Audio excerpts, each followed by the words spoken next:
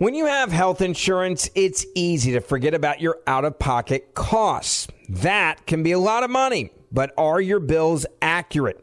Well, it's estimated that over 50% of medical bills contain errors. HealthLock can help you. HealthLock technology securely connects with your insurance and flags any overbilling, wrong codes, and fraud.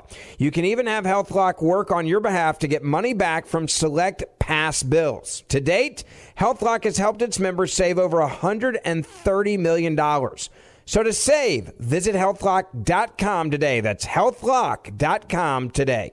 I know you're paying attention to global events as well as what's going on in our nation. War and increased conflict is bubbling up in more places. Countries are buying and hoarding massive amounts of gold. Why aren't you? It's time to pull the trigger with the Oxford Gold Group and buy gold and silver. Nobody can predict the future, but we can't put our head in the sand either. Call Oxford Gold Group right now, and you may qualify for up to $10,000 in free precious metals. Call 833-995-GOLD. That's 833-995-GOLD, 833-995-GOLD. Hey, it's Will Friedle. And Sabrina Bryan. And we're the hosts of the new podcast, Magical Rewind. You may know us from some of your favorite childhood TV movies like My Date with the President's Daughter. And the Cheetah Girls movies. Together, we're sitting down to watch all the movies you grew up with and chat with some of your favorite stars and crew that made these iconic movies happen. So kick back, grab your popcorn, and join us. Listen to Magical Rewind on the iHeartRadio app, Apple Podcasts, or wherever you get your podcasts. Brought to you by State Farm. Like a good neighbor, State Farm is there. Welcome to today's edition of the Rush Limbaugh Show podcast. And thank you, Johnny Donovan. Wonderful to be here on a brand new week of broadcasting. 1-800-282-2882 is the phone number to be a part of the conversation. Always honored to speak with the greatest audience in the history of talk radio, and that's not a suck-up, it's a fact. No doubt, like me, you've been watching very closely what it is that's going on out there, especially in the Middle East. We will be covering all the big stories that are out there that are moving, but none at this point, I think, is more compelling, more worrisome, and more emblematic than the Biden-Harris foreign policy than what is taking place between Gaza and Israel. The Israeli-Palestinian conflict escalating more over the weekend, with yesterday marking the deadliest day since the attacks began a week ago. Israel defended taking out a building that housed various media outlets, including the Associated Press. Israel noting that Hamas and Palestinian Islamic Jihad also occupied the space. This is one of those strategic decisions that's been made by Hamas, the Palestinian Islamic Jihad organizations, those organizations hostile to the state of Israel. They think nothing of stationing civilians, media, what have you, right there, cheek by jowl, inside these buildings, these high rises, there in Gaza. And it's essentially going back to the use of human shields, because that is what we have. And so that building, that media building, as it's being described, was taken down by the Israelis. But it's important to understand something here. The Israelis don't just bomb buildings in Gaza. They give advance warning and notice that they're going to take the building down. The SMS texts go out to the occupants. Announcements are made that this is a place that's going to be targeted. The Israelis are doing their level best to not target innocent civilians, as opposed to what is happening from rockets being launched from inside civilian communities in Gaza being fired into Israel. It is absolutely two different metrics. Prime Minister Benjamin Netanyahu, somebody who's been targeted by the Obama administration and now I don't think particularly respected by the Biden administration, appeared on CBS Face the Nation yesterday saying that Israel will do whatever it takes to restore order and quiet, but reminded host John Dickerson that they have a right to defend themselves. We are targeting a terrorist organization that is targeting our civilians and hiding behind their civilians, using them as human shields. We're doing everything we can to hit the terrorists themselves, their rockets, their rocket caches, and their arms, but we're not going to just let them get away with it, neither would you. I mean, you just imagine what would have happened if you had 2,900 rockets fired on Washington and New York and others. I think you would understand our position. I think you do, actually. The reality here is pretty clear. One side is attempting to minimize casualties. The other side is attempting to maximize and take full advantage of casualties. You will almost never, and I'll have more comments on this in a moment, you will almost never see a moment of video or a photograph of Hamas fighters, Palestinian Islamic Jihad fighters, Hezbollah fighters up north. You will almost never see them engaged in the firing of rockets or the firing of guns. You will only see carefully choreographed images of the victims of retaliation from Israel. You will see rubble. You will see wounded and killed men, women, and children. You will see scenes from hospitals. But you will never see video of Palestinian Islamic Jihad or Hamas firing rockets out of neighborhoods into communities in Israel, just firing them randomly. Well, Rush made this abundantly clear early on that diplomacy is not going to solve this. He did this the last time around. Look, I'm going to say some things that I think are slam dunk true and accurate and no-brainers. It's just that you will not hear things like this in the drive-by media. But I got to tell you, folks, I'm 63. I have been paying attention to this issue since I was a teenager. It doesn't matter who is the president. It doesn't matter who's running the Palestinians. It doesn't matter who the prime minister of Israel is, really. This dispute has never changed in terms of the way it is presented in the media. And it's always presented in the media as though there is a diplomatic solution that can be had, that is there for the taking. And there isn't. There never will be a diplomatic solution. There will be diplomatic moments. But diplomacy is not going to solve this. The only way, it's not just this, it's any conflict like this that involves military. One of these two sides is going to have to win and the other is going to have to lose. And until that happens, there will not be a solution. And yet, every day of my life, I have been force-fed the idea, conventional wisdom, doesn't matter. Every year of my life, every day, every month, I've been force-fed news stories wherein the narrative or the template is that a diplomatic solution is at hand, or a diplomatic solution looks grim, or a diplomatic solution is slipping away, or we're on the verge of gaining a diplomatic, and it's none of it true. There is no diplomatic solution.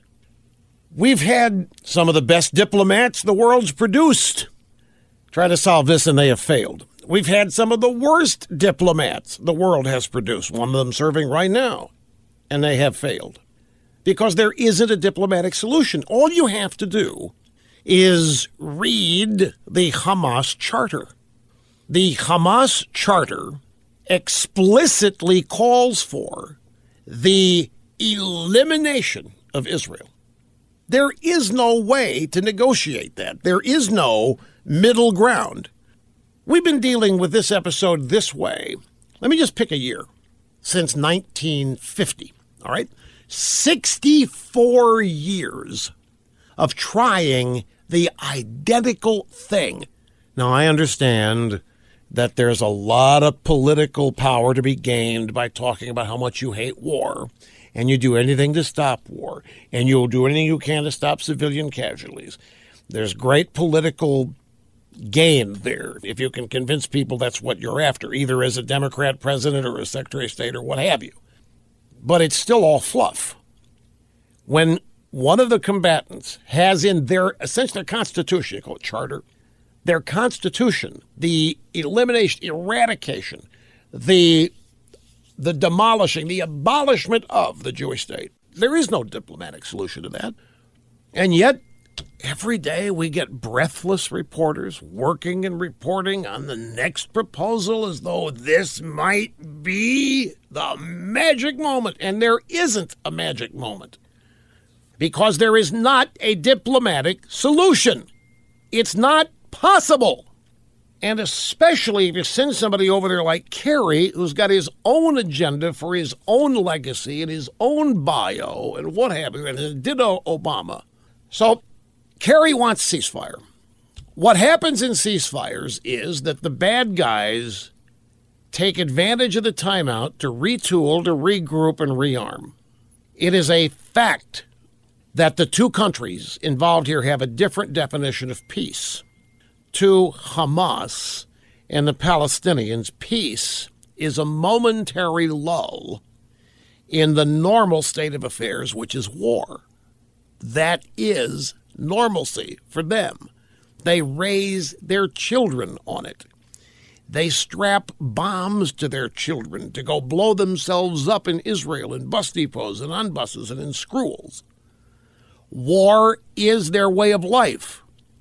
You may not like hearing it. You may find it difficult or impossible to believe, but don't doubt me. So anytime the United States pushes for a ceasefire, whether they know it or not, they're aiding Hamas. But I don't think that's why they do it. Don't misunderstand. I think they push for a ceasefire because they all want to be seen as brokers of peace. And they all got this dream of being the guy who finally brought peace to the Middle East. They all have that much hubris. They all have that kind of ego to think they, with the power of their personality, their ideas, and the fact that they served in Vietnam, can bring to these negotiations elements that others have never had. Every one of these guys thinks they have the magic bullet, and there isn't one if it is involved in diplomacy. We were told throughout the campaign that Joe Biden is an old, experienced hand at foreign policy. Oh, he's been at this for a long time. He knows a lot of these people. He's been bragging in the last week that, the foreign leaders are asking him, are you really back? Is America really back? Remember in June of 2020, Bob Gates, who was a one-time head of the CIA, was a one-time Secretary of Defense, worked closely with Obama and Biden. Remember, it was Bob Gates who said that Joe Biden has never been right on foreign policy issues. Never. He's seen him. He's seen him for 40 years. He's never been right. He warned about that and then stood by that very statement. Joe Biden is not directly involved in this conversation. He had one conversation with Bibi Netanyahu yesterday. That was it. Kamala Harris is MIA, hasn't been seen, hasn't done a press conference in 2 months. And Tony Blinken, who's supposed to be this wizard of foreign policy, is in Copenhagen. He's visiting the Danes.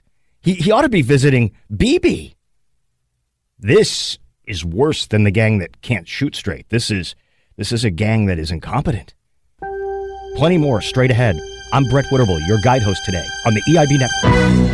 And I'm Brett Witterbull in on the Rush Limbaugh Show. I'm your guide host this week on the EIB Network, 800-282-2882.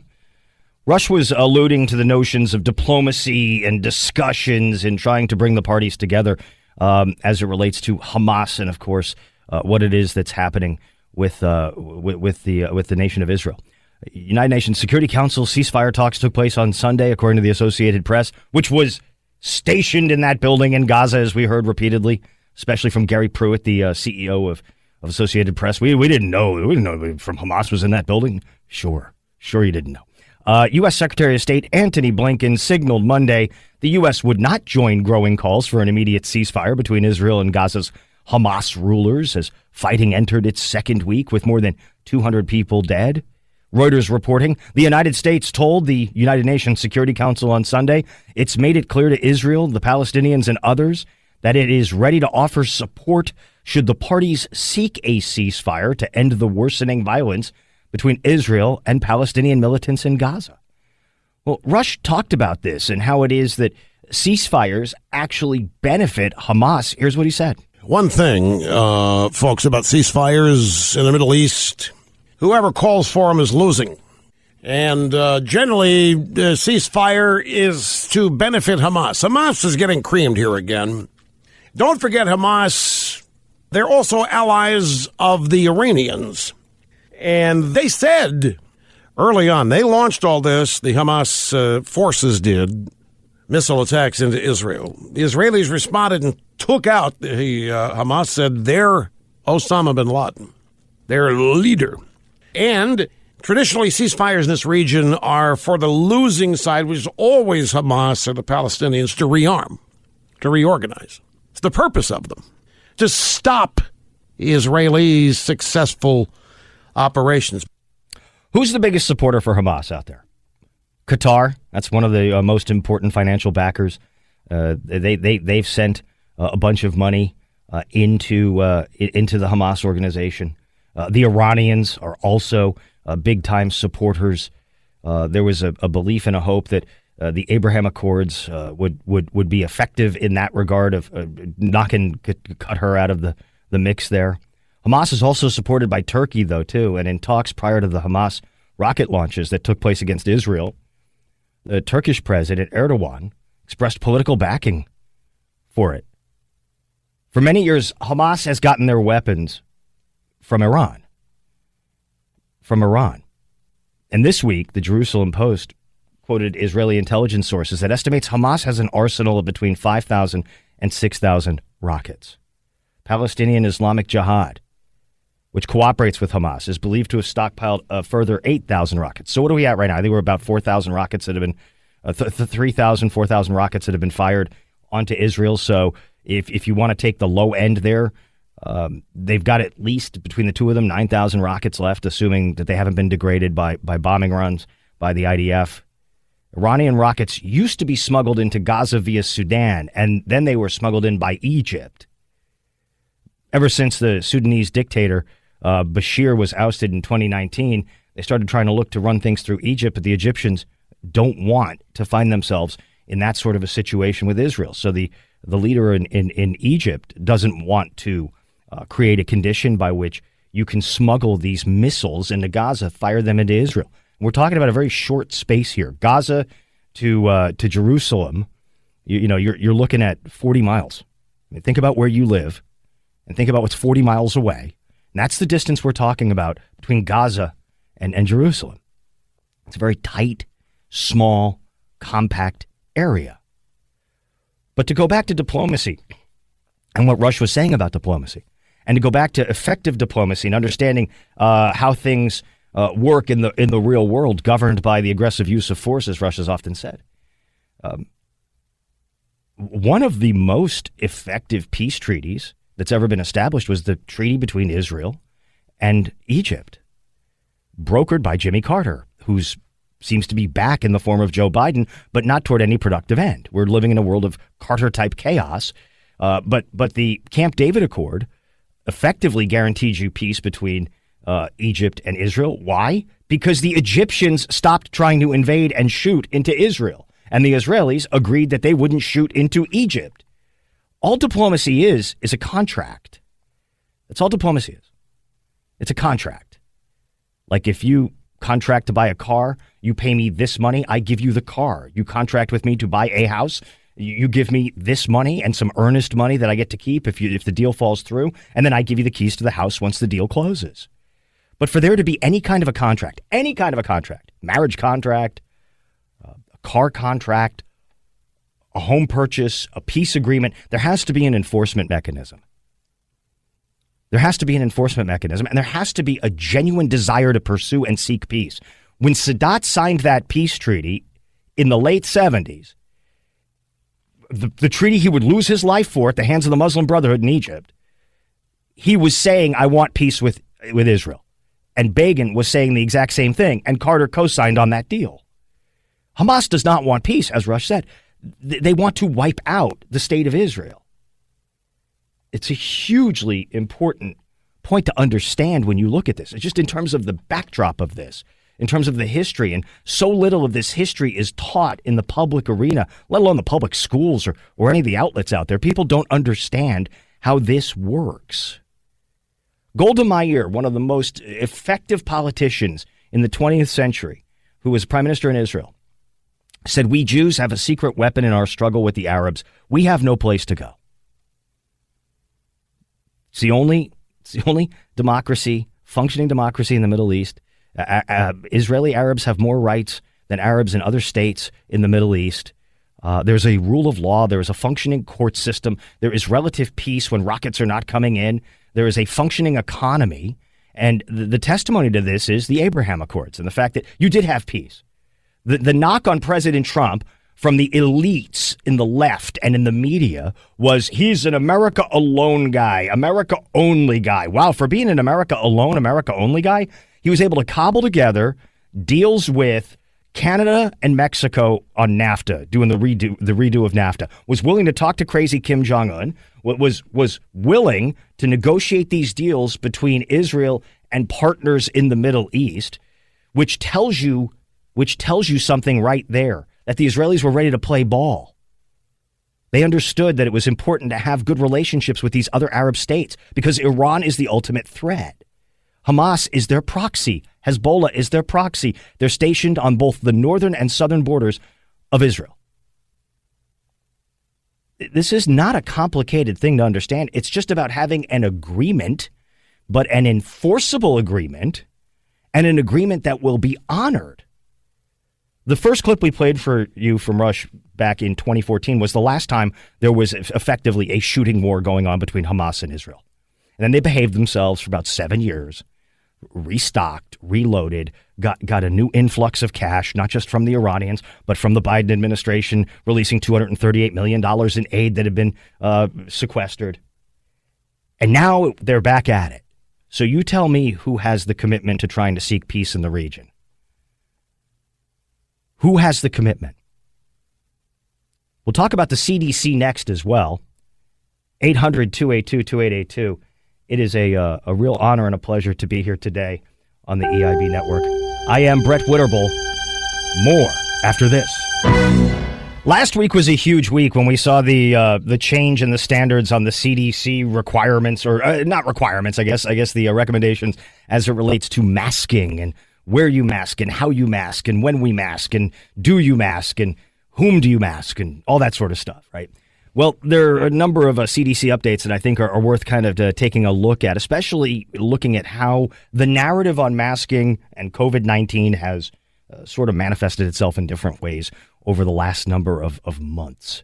A great example of what the mainstream media was doing a month before the election to make President Trump to appear to be ineffective in handling this crisis. Last October 14th, 2020, on CNN's New Day, co-host John Berman said to former medical school professor William Haseltine that we've been worried about the possible winter surge from COVID. It's not even a month into fall, and we're seeing this alarming increase. So what does that tell you? It tells us that we don't have this pandemic, this epidemic under control. And I'm extremely concerned that the president is being advised by people who speak of herd immunity. Herd immunity is another word for mass murder. That is exactly what it is. If you allow this virus to spread, as they are advocating, we are looking at 2 to 6 million Americans dead, not just this year, but every year. There is no such thing as herd immunity. This is an unmitigated disaster for our country. You know, if you walked up to William Haseltine on his own, just he's sitting in a diner or a coffee shop and he's sipping his coffee, and you walked up to him and said, yes, Professor Haseltine, a question for you. I believe herd immunity is another word for mass murder. He'd flip out. He'd lose his mind because he knows under normal circumstances making that assertion is foolishness. But he also understands that he needed to go and be the lead guest on the Fear Factory, which is CNN's New Day, where they get everybody revved up nice and early in the morning so they're upset and panicky. And that's what he did. And given what the CDC director said last Thursday and again in the news cycle this weekend, there's a big gap between the reality of the horrible statistics in our country and this worst case scenario presented by the CNN reporter and host. Now, let's go back to August 7th of last year when Dr. Anthony Fauci said this. We don't know if it's going to be 50% or 60%. Hopefully, I'd like to see 75% or more. But the chances of it being 98% effective is not great, which means you must never abandon the public health approach. You've got to think of the vaccine is a tool to be able to get a pandemic to no longer be a pandemic, but to be something that's well controlled. What? Well, here's Rush reminding us that it was Andrew Cuomo that messed things up in New York with the virus. It wasn't Trump. Here's Andrew Rush. Cuomo is out saying Trump had nothing to do with the vaccine. Andrew Cuomo, who couldn't have done 5% of what Trump has done. People died with Andrew Cuomo running the coronavirus circumstances in New York unnecessarily. So now Andrew Cuomo is just livid that Trump called him out. You know, Fredo's brother said, I'm not accepting any vaccine that comes from Donald Trump. Trump said, okay, fine, we'll put you at the bottom of the list. That wasn't the only person saying that about the vaccine. Kamala Harris said she wouldn't take it. She wasn't going to trust the Trump vaccine. Gavin Newsom, that's right. Gavin Newsom came out and said, well, we're going to test and see what the vaccine's really made of. I've got my own independent experts here in California. We'll be testing all this stuff. Now, if you flip any of those people to today, and I know it's whataboutism, and I know people hate the whataboutism, but if you were to flip any of those people to today and you would have had, say, DeSantis in Florida, McMaster in South Carolina, Abbott in Texas, and they come out and say the same sort of things about Joe Biden's coronavirus rollout and Anthony Fauci, and they say this about that the herd immunity is mass murder, all that sort of stuff, you would literally have news reporters from the cable outlets camped on their front lawns yelling and screaming and demanding retractions and apologies and all those sorts of things. And yet each and every time the big government pharma crew, and I'm not talking about pharmaceutical companies, I'm talking about your CDC types, your Dr. Fauci's, etc. Every time they put out a warning, they have to walk it back. It was only about 4 weeks ago that Dr. Rachel Walensky, the one who is running CDC now, came on television and said, I'm so worried. I'm so worried and upset. I feel like we're going to a really dark place right now. Now all of a sudden, they come out with the revised mask mandate numbers and who has to wear it and where you have to wear it and all that sort of stuff. What changed? Politics. The Democratic Party and the politicians that come from that party understand the politics of manipulation of the masses. They get it better than anybody. They absolutely do.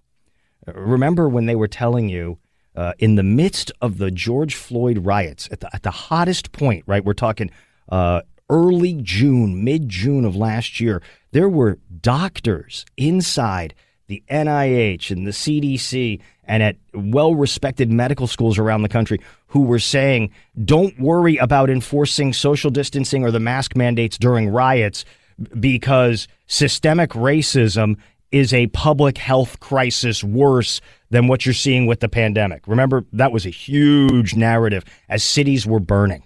No, don't enforce the rules for people to socially distance and not to get on top of each other as they're rioting and looting and fighting the cops and all that kind of stuff in the midst of a pandemic.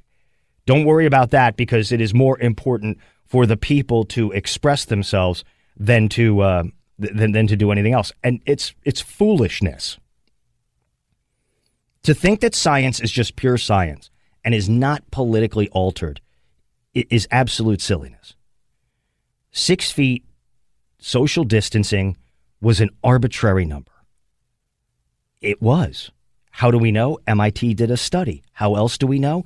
They came out as a result of that study and said, well, 1 foot, 3 foot, 6 foot, you should just space yourself the best that you can. And yet, if you were to fly on an airplane anytime in the last 6 months, I did, they were jam-packed. It was like magic. You had to be socially distanced 6 feet. I had somebody in the middle seat. I'm on the window seat, and there's somebody next to that person, and the seats in front and behind me are all jam-packed on an airplane. How is the airplane magically protecting everybody? Because we have the mask? Public health officials are as absolutely affected by politicking as anybody else. So Hazeltine, Fauci, Walensky, all of these people are affected by politics. If you have any doubt about that, ask yourself, well, what exactly was the role of the AFT and opening the schools? And how did Randy Weingarten get to determine what the rules for the CDC standards were going to be? The unions wrote it. So if they're protesting that, they're protesting too much. Coming up next, the national media is busy covering Israel and Hamas and COVID. What aren't they covering? We'll tell you. I'm Brett Winterble, your guide host on the EIB Network. Brett Winterble, your guide host today and this week on the EIB Network. Thrilled to be here. The national media is very busy covering the war between Israel and Hamas and, of course, the latest in the COVID fights.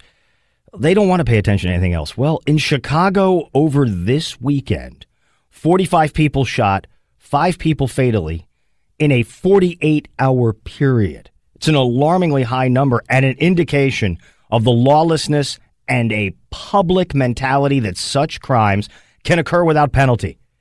Got zero coverage in any of the television or print press outside of Chicago. So again, it falls to America's Anchorman to highlight the atrocity of gun violence in Chicago. Here's a portion of a call that Rush took from a Chicago resident 3 years ago. Jose in Chicago. Jose, thank you for calling, and I appreciate your patience. Hi.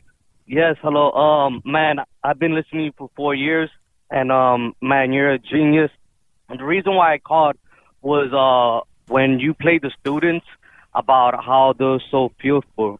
But yet nobody talks about how Chicago is, how there's so much mass killing. And mind you, this is one of the most strictest gun control city in all America. But yet there's more killing happening here than anywhere else. Really what they're doing is taking guns from good people, you know, like from people that can protect themselves. I was born and raised in Chicago my whole life, and it's sad, but, you know, a lot of my friends, you know, I've seen die since I was 9, at least 30, and I can't believe I'm on the show. You have lost 30 friends? 30 people Yes. you knew have died since you were 9 years old? And I'm 26 right now. Wow. That's more than the Clintons. About 30 people I grew up with and friends, you know, and I mean, for me, it's more like you get numb to it. You have to. I mean, and of course, but see, Jose, here's the thing. If anybody in this current argument were to bring up Chicago, it has been tried. They are shouted down. You can't compare those. Those are two different things. Those are handguns in Chicago. This was an AR-15. You can't compare the two. They won't let you because, of course, when you start comparing the two, Chicago's much worse, where nobody is doing a damn thing about it. Right? Yeah. And that's the thing. Like, people want to talk about other places, about what's going around the country. Let's talk about Chicago, and let's talk about all the killing. And mind you, these are Hispanic and black neighborhoods. I mean, I don't know. Like, to me, that's like something. Is there a reason why, like, oh, we shouldn't care because of that? It's just unbelievable. Jose, thanks for the call. I appreciate it. I just have an interesting stat. I very much enjoy pointing out things to expose the phoniness of people. According to the FBI, knives kill far more people than rifles in America. And it's not even close. Recent stats from 2016 show that knives kill 5 times as many people as rifles in 2016. According to the FBI, 1,600 people were killed by knives and cutting instruments. 374 were killed by rifles in 2016. Where's the sense of proportion? Of course, that's why this is politics. I mention this to illustrate how it is political. There is no knife control movement, and there is no serious movement to ban cars except in the global warming crowd. Government, at its core, is responsible for just a few things. It really is. It's responsible for public safety on the local level. It's responsible for public safety. It's responsible for the maintenance of infrastructure, you know, sidewalks, crosswalks, traffic lights. It's responsible for an ability to enforce local ordinances and laws. But essentially, the task of government at the local level is a public safety mission. You pay taxes, you live in these neighborhoods, you are not being represented effectively by the government in Chicago. They take your tax dollars. I don't know what they do with them, but they're not using them to keep you safe. And then they're pushing a narrative that is popular only at Smith or at Berkeley or at NYU, that you should defund the police, the very institution that helps to keep you and your kids safe, your grandma safe when she walks to the corner, right? That institution has to be defunded, has to be, destroyed. Government at the local level, the state level, and the federal level, honestly, have very basic duties that they owe the people of the community. And Lori Lightfoot in Chicago, Garcetti in Los Angeles, London Breed in San Francisco. Pick your city that's chaotic. De Blasio in New York. They care nothing about those taxpayers or those citizens or those residents. It's a disgrace. The new podcast series, Rush Limbaugh, the man behind the golden EIB microphone, is now available to listen to. Every episode will share more stories of our beloved Rush by those he worked with, his friends, and his family. Tunnel to Towers Foundation and MyPillow are sponsors. James Golden is the host. And if the first episode is any indication, this is going to be a must-listen. I hope you get the chance. If you want to find it, head on over to rushlimbaugh.com. There's a link there. You can get it. It's an amazing podcast. You're going to learn so much. I'm Brent Whitterble, your guide host today on the EIB Network. Why are people still on the fence about owning gold and silver? I just don't understand. Have we already forgotten about regional bank closures, inflation, global instability, and the potential for serious world conflicts? You can look to precious metals for various reasons. 1, having tangible currency on hand as part of your bug-out plan. 2, diversifying your portfolio as a hedge against inflation. And 3, historically, gold increases in value over time. You keep yourself informed about global events. You see the increase in conflicts around the globe. Countries are buying and hoarding massive amounts of gold. Why aren't you? It's time to pull the trigger with the Oxford Gold Group and buy gold and silver. Nobody can predict the future, but we can't put our head in the sand either. The people with Oxford Gold Group are real pros. They make owning gold and silver simple and easy to understand. Call Oxford Gold Group right now, and you may qualify for up to $10,000 in free precious metals. Call 833-995-GOLD. That's 833-995-GOLD. One more time, 833-995-GOLD. Like many of us, you might think identity theft will never happen to you. But consider this. There's a new identity theft victim every 3 seconds in the U.S. That's over 15 million people by the end of this year, equal to the populations of New York, Los Angeles, and Chicago combined. Even worse, identity theft victims often don't even know they're victims. That's why LifeLock Identity Theft Protection alerts you to identity threats, even the ones that don't show up on a credit report, like data breaches, fraudulent bank transactions, loan and credit card applications, and crimes committed in your name. If your identity is stolen, your own dedicated LifeLock U.S.-based restoration specialist will work to fix it. LifeLock protects you in ways that you simply can't on your own. Join now and save up to 25% your first year at LifeLock.com/news. That's LifeLock.com/news to save up to 25%. Identity theft protection starts here. The number one fantasy sports app in America is Prize Picks. It's the easiest and most exciting way to play daily fantasy sports. 5 million members already active on Prize Picks. If you've not yet downloaded Prize Picks, do it today. Unlike other apps on Prize Picks, it's just you against the number. It's about the players and not the teams. You look for the sports you know best and that you follow the most. Then you make a single decision on each player projection, more or less. Every time you play, you pick 2 to 6 players and make that one decision. You can win up to 100 times your money on Prize Picks with as little as 4 picks. More player action on Prize Picks now than ever, and it's the best way to get action on sports in more than 30 states now. Prize Picks also gives you injury insurance so your picks stay in play even if one of your players gets injured.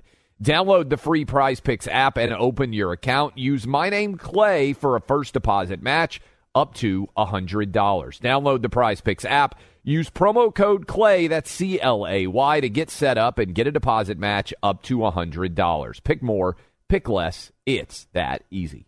And welcome back. I am Brett Witterbull, your guide host today on the amazing Rush Limbaugh Show. So let me just share this with you. Tiger is a tiger. Here's Rush talking about a tiger is a tiger. Snerdley is going back into the archives here. A tiger is a tiger. It's just a reminder that these are not pets. These are not trainable. They are somewhat, but they're not tameable. And they don't love you. They're wild animals. They're predators. A lion's a lion. Lion's a lion. A tiger's a tiger. It's one of the great lines from Rush Limbaugh. And in just a matter of minutes, you're going to stick around there. You're going to come back. We're going to all get back together here.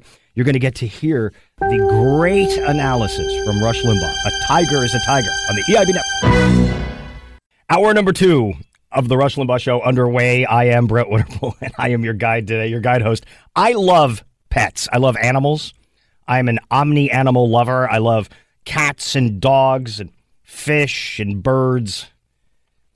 I even love the big cats, tigers and lions and bears. Oh, my. But one story has had me transfixed for the last week or so. The missing tiger in Houston, Texas. Imagine looking out your window on a Sunday morning and seeing a tiger sitting in your front yard. A tiger.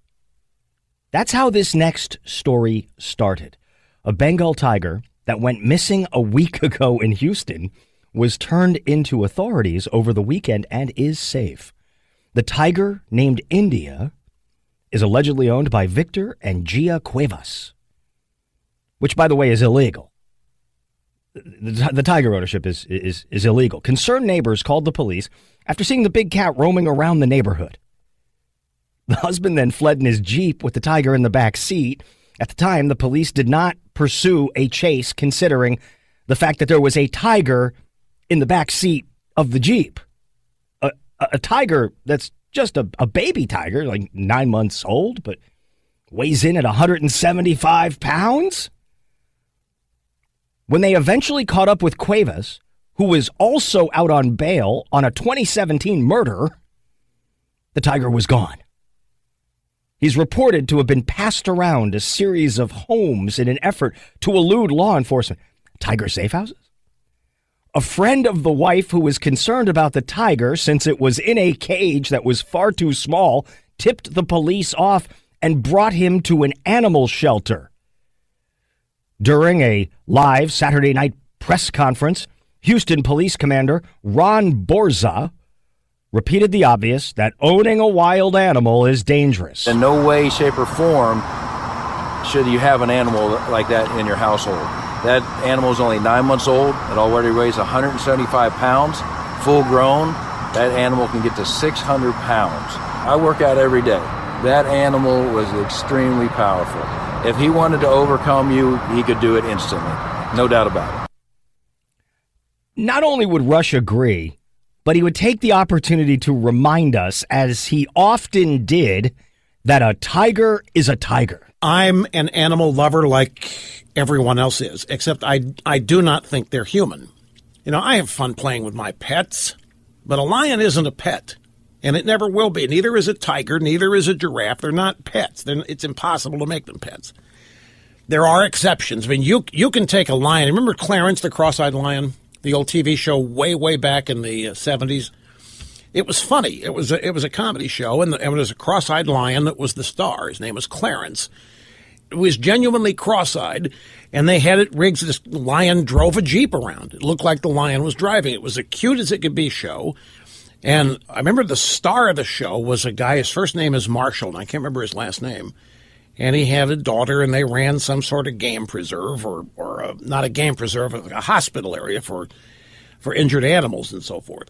And this particular lion was only usable for, a very short time. Chimpanzees are the same. Chimpanzees, when they're little babies, are cute as you do not want to get anywhere near an adult chimpanzee. No, they're nothing like when they're a kid. They're just the story of this crazed woman in Connecticut that had a pet chimpanzee, and her friend came over. I don't even want to describe to you what happened. It's sickening what the chimpanzee did, but the chimpanzee was just doing what chimpanzees do. Chimpanzee's a chimpanzee, a lion's a lion, tiger's a tiger. Ask Siegfried and Roy. They had this act in Las Vegas with, I think, Persian tigers. And they, from the moment the lions in their act were born, or tigers, the moment they were born, they slept with them. They tried to raise them as pets. They were constantly with them. They tried to get these tigers as docile and take the predator out of them. And one of these guys, I think Siegfried or Roy, which of the two, ends up nearly killed. And, by the way, knew right where to go. Went for this guy's carotid artery. He was wounded and had a stroke in recovery or shortly after. And that was the end of the act. And I remember the tiger's name was Montecore. And they wanted to put the animal down. And Siegfried and Roy are the remaining, which one was still constant. No, don't put the animal. It wasn't the animal's fault. They knew it wasn't the animal's fault. The tiger's a tiger. It does what it does. So thankfully, the story out of Houston has a happy ending. The tiger India is transferred to the Cleveland Armory Black Beauty Ranch. It's a sanctuary for animals, including other tigers. As for the husband, well, he's now going to be kept where that tiger was kept, behind bars. We'll have to see how this story develops over time. I'm always fascinated by these sorts of stories for the logistics involved in these sorts of stories. You look at somebody who has a tiger or a lion, something obviously huge and loud because they roar. How do you muffle that in your house? Like, how do you keep that from being noticed by neighbors?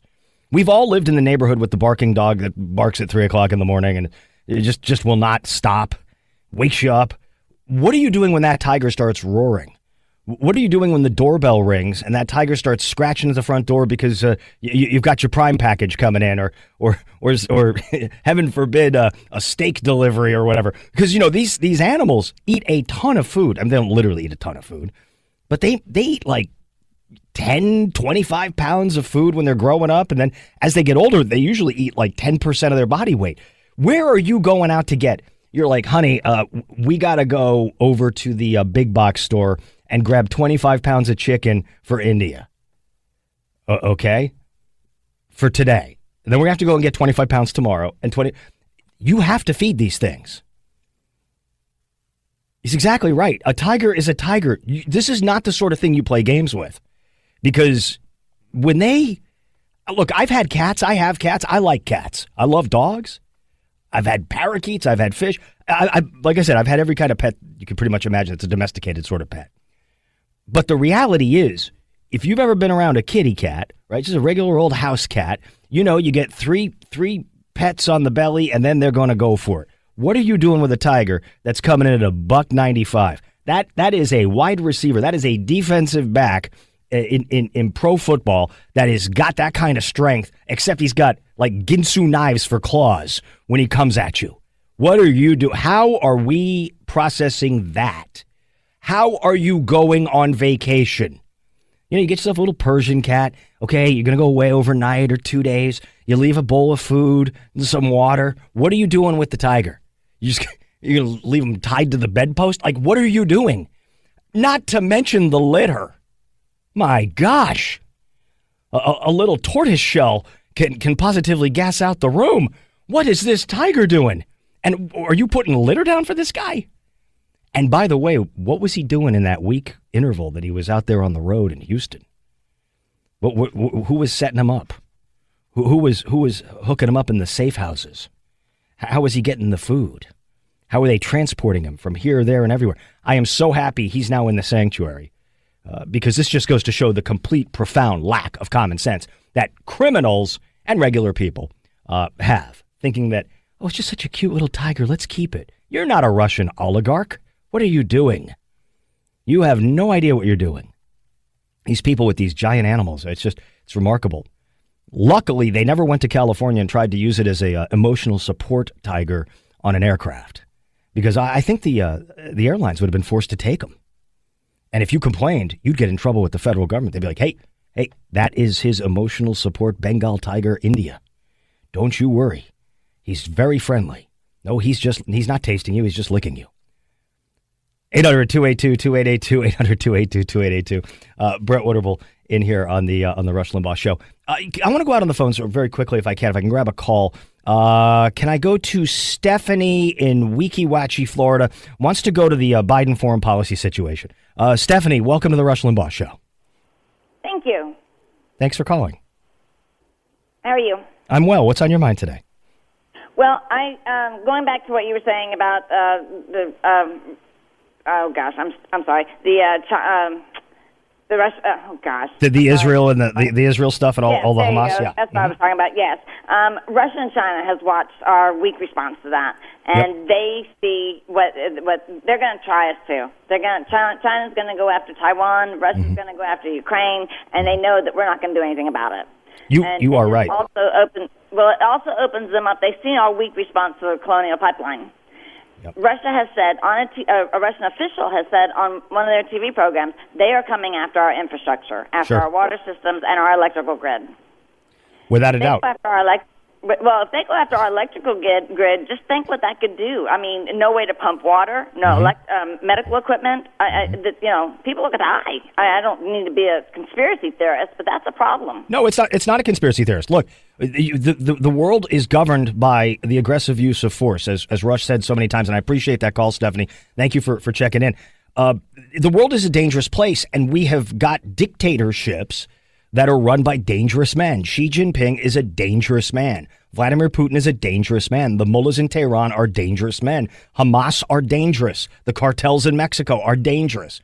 They are going to do what they can to gain advantage when we show weakness. And no doubt that China and Russia are watching Biden's weak response on Israel and the Colonial Pipeline and, the border. They are absolutely watching closely what it is that's happening out there, because these are all trial runs and tests to see how the foreign policy of the United States of America is going to hold up and what we're willing to defend in our nation. We are setting a marker and a benchmark, and it is an incredibly low one for the first time in a lot of years that we are willing to take these sorts of shots. We need to be asserting ourselves as a strong, sovereign nation. I'm Brett Wooderble, your guide host today on the EIB Network. And I am Brett Wooderble, your guide host today and this week on the EIB Network. Wonderful to be here. I just got a tweet that came in from somebody who's been listening to the program. Black Bear Strong says, there are more tigers in basements and homes in the United States than in the wild. By the way, Cleveland Armory Ranch is really the best place for that tiger. That's in Texas, where India will be relocated. So the Cleveland Armory Ranch is really the best place for the tiger. He once airlifted over 300 donkeys from the Grand Canyon after hearing they would be destroyed by the government. So this guy's got a heart for protecting potentially endangered species. No, I don't know that the 300 donkeys are members of Congress. No, I think they mean actual donkeys, animals running around out there. But they say this is great. This is great. Apparently, we had a drive-by caller who also said that it's legal to own tigers in Texas with a permit, but it appears that it would be illegal in the city of Houston to have a tiger. I just can't imagine what it would be like to go into that house after that tiger's been living in that thing, and you decide you're going to buy it and you're going to try to rehab the house. You got to wonder what all those marks are all over the. You're like, what is this? Are they having sword fights in this house? What's going on? I'm Brett Wooderble, your guide host today. From tigers to horses, an upset at the 146th Preakness Stakes on Saturday, as little-known Rombauer took first place with Medina's Spirit, who was caught up in that doping scandal, finishing third. Medina's coach, Bob Baffert, opted to stay away from that controversy, issuing the following statement. Today is not about Bob Baffert. It's instead about Medina's Spirit and all of the other equine athletes in our tremendous sport. A sad bit of news coming out from this situation regarding animals and way animals are managed. I mentioned that tweet that came in about saving the donkeys from the Grand Canyon. Well, this is a horse story of another feather. There was another story over the weekend that didn't get as much attention. The Baltimore Sun reporting on Saturday that the Bureau of Land Management, which is in charge of caring for the nation's wild horses, created a $1,000 a head adoption incentive program in 2019 because it wanted to move a huge surplus of Mustangs and burros out of government corrals and find them, quote, good homes.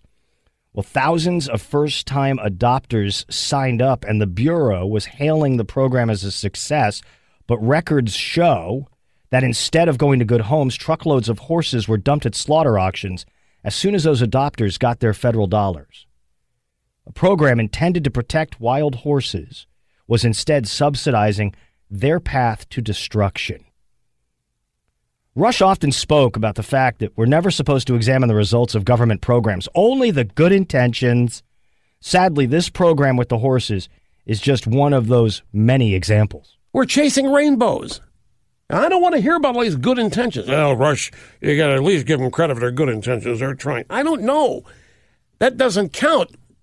All their good intentions. What'd that get us with the war on poverty? What did that get us with a great society? All these every liberal program had come down the pike. Social Security. I know this is going to irritate some of you. It is a Ponzi scheme that is given credibility simply because it's run by the government. But it's no different than what Bernard Madoff was doing. There's not a shred's bit of difference in what Madoff is doing and what Social Security is. Pure and simple. And we have reached the point where Madoff went to jail in Social Security. There's no longer money to pay late arriving investors. The early investors get paid off as later suckers pour money into the program. In our case, it was mandatory. We had to invest. We were given no choice. But it's a failure. It's an absolute disaster. And look at how many programs in our entitlement structure are modeled after Social Security, Medicare, Medicaid, you name it. And behind every one of these programs was big hearts, good intentions, compassion. We are going to help people. And we're not. How are people being helped now? This is all, it's all caught up with us. And now, green jobs.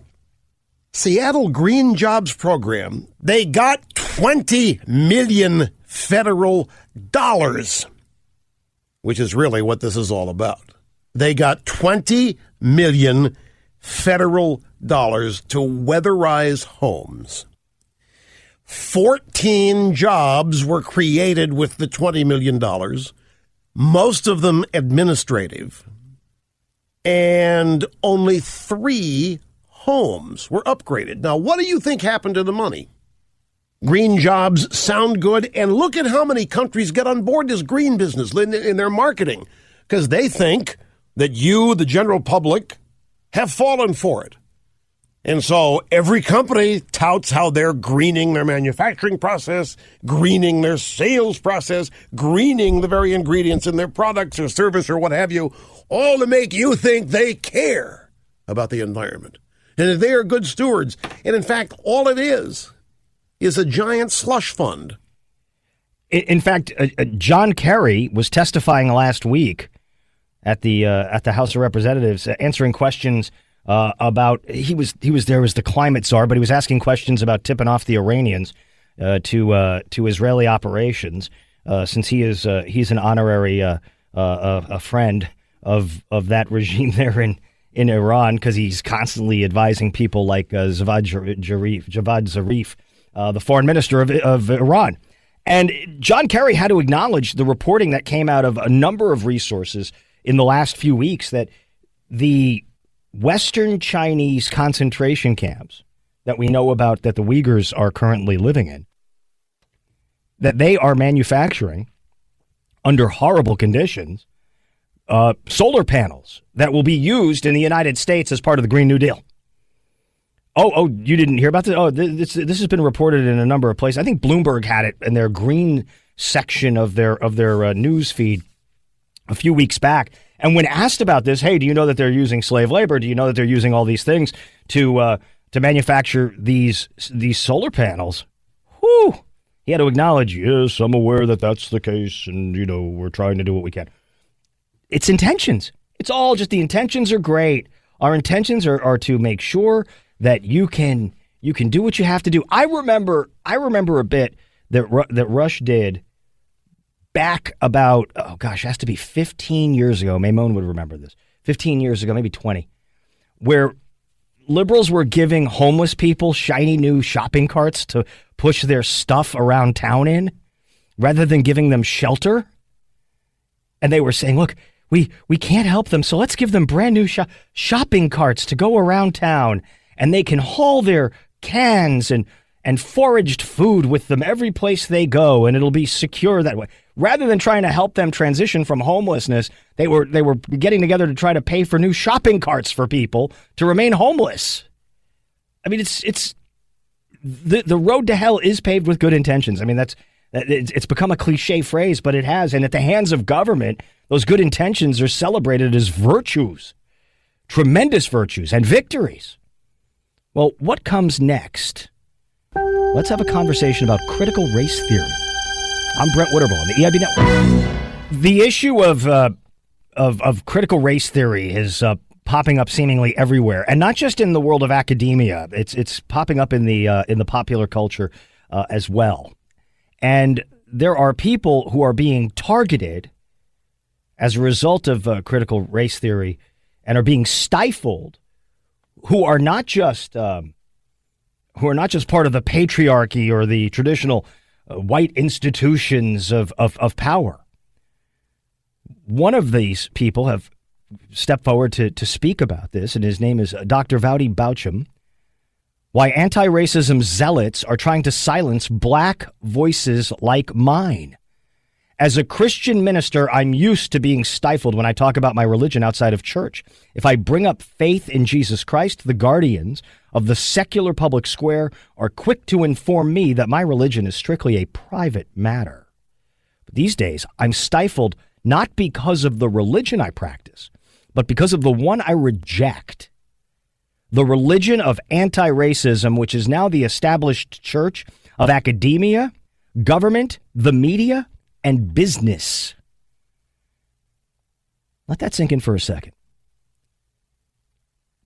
It is now the official established church of academia, government, media, and business. What's left? What else is there? One dogma this new religion is that America needs to have a conversation about race, but Americans have been talking about race since at least the 1860s. Nobody is trying to avoid talking about race, but many are trying to control what has been said, he notes. Nobody is trying to avoid talking about race, but many are trying to control what is said. The elites of our society urge us to, quote, elevate black voices, but it is important to understand what they mean. They don't want to elevate all black voices, but only those who subscribe to the creed of critical race theory. If you don't avow that, our society is infected with systemic racism and that the white supremacy, white privilege, and white fragility are the root of all your problems that black people face, then you are a heretic, writes Dr. Boucham.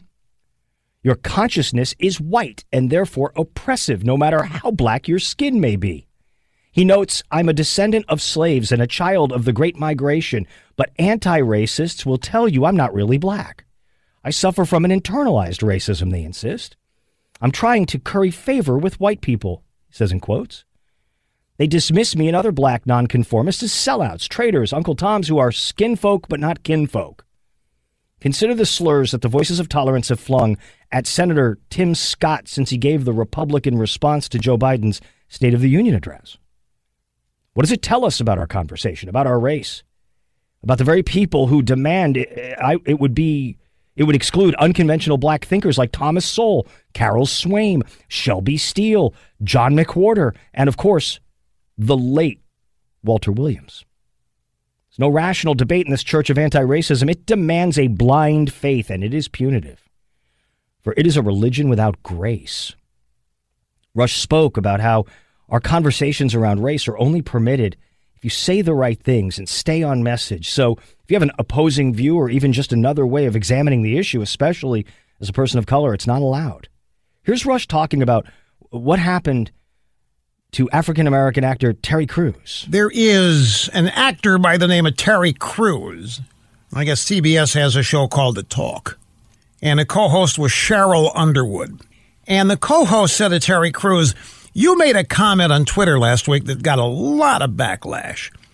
You said that defeating white supremacy without white people creates black supremacy, that equality is the truth. I'd like for you to speak to that and give any clarity you see as necessary. She's basically saying, what the hell are you talking about? What does this mean? Defeating white supremacy without white people creates black supremacy. So here is how he attempted to explain it. In Black America, we have gatekeepers. We have people who have decided who is going to be black and who's not. And I, simply because I have a mixed race wife, have been discounted from the conversation a lot of times by very, very militant movements, Black Power movement. I've been called all kinds of things like an Uncle Tom, simply because I'm successful, simply because I work my way out of Flint, Michigan. No. It's because you have a mixed race wife. Well, it is because you're self-reliant. And you don't spend enough time ripping into the white power structure. And why doesn't he? I mean, many of them are the reason why he has succeeded. And that's a crime, you see. So, she's got this perplexed look on his face, like she still doesn't understand the answer, so he continued. The problem with that is that black people have different views. It's funny because when you're white, you can be Republican, Libertarian, Democrat. You can be anything, but if you're black, you have to be one thing. Even Joe Biden said, hey, man, you don't vote for me, you ain't even black. And so this blackness is always judged and it's always put up against this thing. And I'm going, wait a minute, that right there it's a supremacist move. You have now put yourself above other black people. He's exactly right. If you are black, you got to be a Democrat or else you're an Uncle Tom or else you're going to be destroyed or else you're going to be mocked, laughed at, made fun of, and they're going to try to destroy you.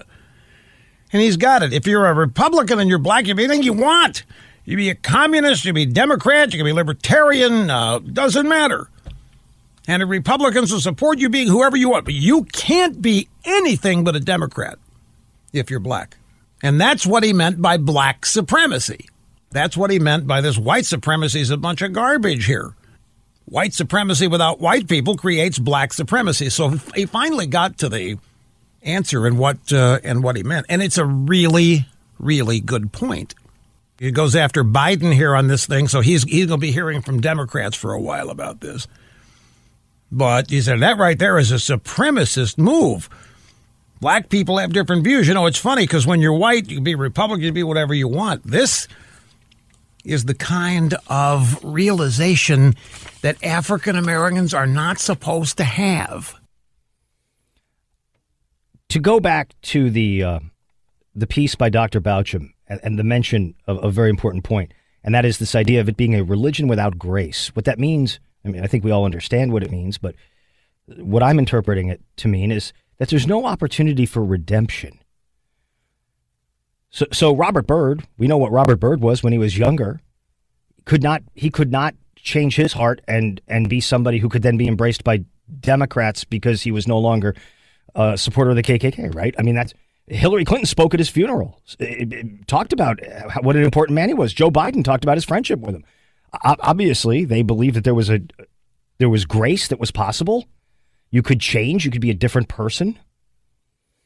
If you deny grace, if you refuse to allow redemption of any kind, then there's no hope for humanity. If we don't have hope for a better tomorrow or a better outcome, then all you have is nihilism, just the destruction of the societal structure just to do it. And that's a hugely important point. Redemption is an incredibly important notion. Without redemption, without grace, Saul on the road to Tarsus is still going to be Saul persecuting Christians, killing them, putting them to death. There is no redemption possible. And without redemption, what's the point of life? The idea that you can wake up today and be better than you were yesterday, and you'll be better tomorrow. Advancing, moving forward. I believe this is being used as a wedge between people because people, by and large, in this country and in other places, by and large, people understand that we all want the same things. We want our children to succeed. We want our country to be strong. We want to have a good economy. We want to feel safe. We want clean air, clean water. We want opportunity. And if we can subdivide us according to man-made boxes that are now being checked, and we can reduce the possibility of us forgiving each other or working together because there is no grace, then what we have is a group of people or a grouping of people to be moved around on a chessboard at the command of political bosses. And human beings are more than politics. Human beings are created in the image and likeness of God. And we are imperfect, though we strive for perfection. And it's a shame to see an aggressive attempt to try to remove that notion from people's minds, because ultimately it costs you hope. I'm Brett Witterbull. Up next, your calls on the EIB Network. I'm Brett Witterbull, your guide host today on the EIB Network. Let's check in on the phones with some of the great listeners out there across the fruited plains. Sam is up next up. Sam, welcome to the program. What's on your mind? How you doing? I'm doing well. I have a question. I'm concerned that with this tiger story, they're burying the lead on the story. I'd like somebody to be able to explain to me how a guy who is out on bail for murder for 4 years, and again, my information comes from the media. I haven't run a background check or done any other research. Yeah. But this guy apparently is out on bail for murder in 2017, acquires a tiger illegally in the county he lives in Texas, maintains that tiger for a period of time, then is able to flee from the police and shuffle that tiger around to a pre-existing network of people who can hide and shelter that tiger for at least a week. Why is nobody looking at this guy? Well, his bail has been rescinded at this point, so he is in custody. But I understand that. But after 4 years. Yeah. But you kind of answer your own question. Would you know where in your town to go get a tiger? Like, would you have any idea where to acquire a tiger?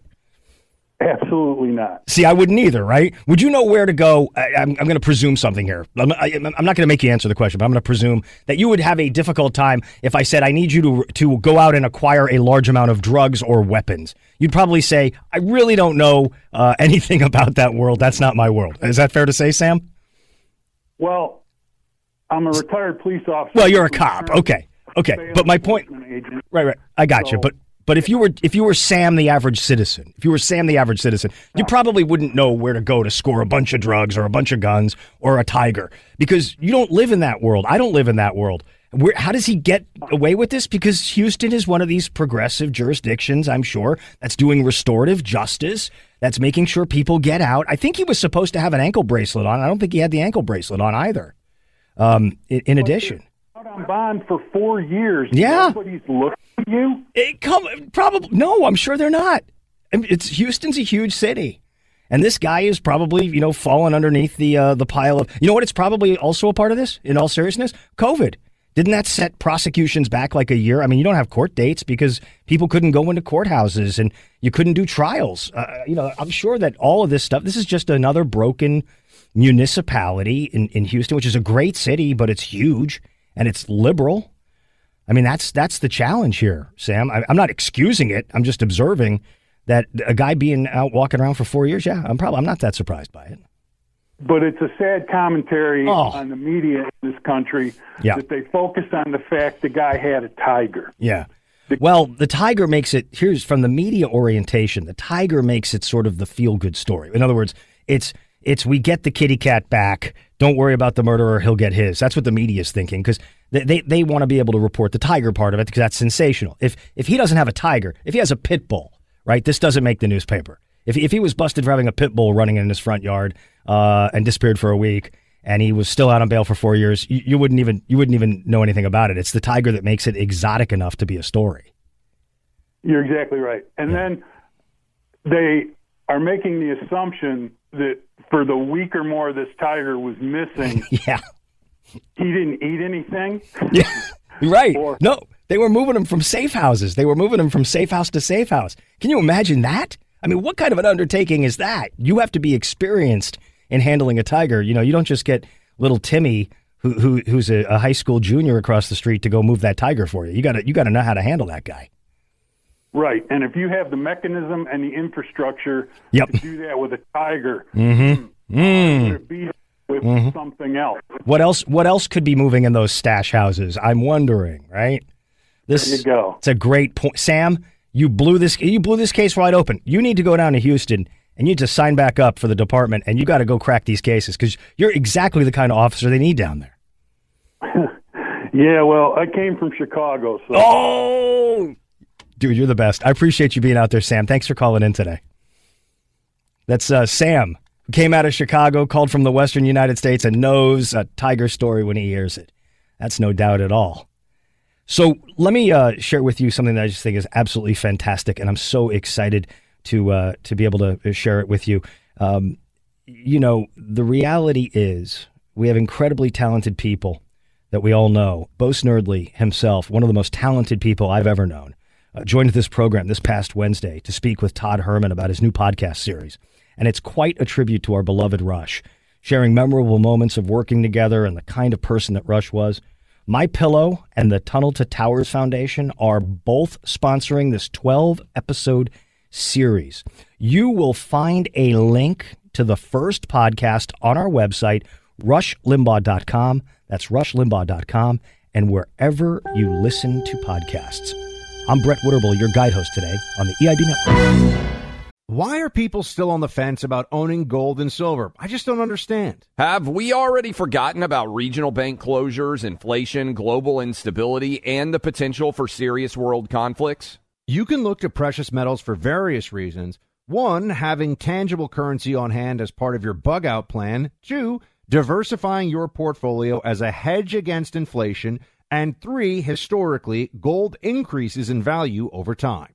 You keep yourself informed about global events. You see the increase in conflicts around the globe. Countries are buying and hoarding massive amounts of gold. Why aren't you? It's time to pull the trigger with the Oxford Gold Group and buy gold and silver. Nobody can predict the future, but we can't put our head in the sand either. The people with Oxford Gold Group are real pros. They make owning gold and silver simple and easy to understand. Call Oxford Gold Group right now, and you may qualify for up to $10,000 in free precious metals. Call 833-995-GOLD. That's 833-995-GOLD. One more time, 833-995-GOLD. Hey everyone, it's Ted from Consumer Cellular, the guy in the orange sweater, and this is your wake-up call. If you're paying too much for wireless service, you don't have to keep having that nightmare. Consumer Cellular has the same fast, reliable coverage as the leading carriers for less. And for a limited time, new customers receive their second month free when they sign up and use promo code MONTHFREE by May 31st. So why keep spending more than you have to? Seriously, wake up and call 1-888-FREEDOM or visit consumercellular.com. Taxes, fees, and other third-party charges will apply. See website for additional details.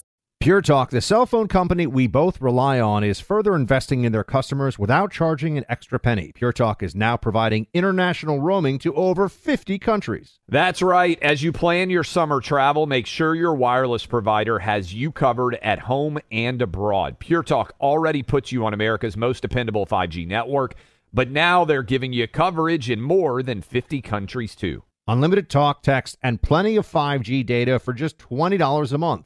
That's less than half the price of Verizon, AT&T, or T-Mobile. You keep your phone number and your phone unless you want to get great savings on the latest iPhones and Androids. Up to you. Go to puretalk.com/Clay and make the switch today. That's puretalk.com/Clay, and you'll save an additional 50% off your first month. Switch to Pure Talk so you can have more money to travel with this summer. And I am Brent Witterbull, your guide host today on the Rush Limbaugh Show. Great call, Maimone. Great call right there. I have the tiger. I'm informed by Allie, who does tremendous work here on the program, that last caller, Sam's question that he asked about with the investigation, was asked during the Saturday night press conference by the police chief. The chief said it's an ongoing investigation, and they are looking into all of this stuff to get to the bottom of of all the different parts of this story involving the tiger being the central guy being out on bail or on bond for 4 years.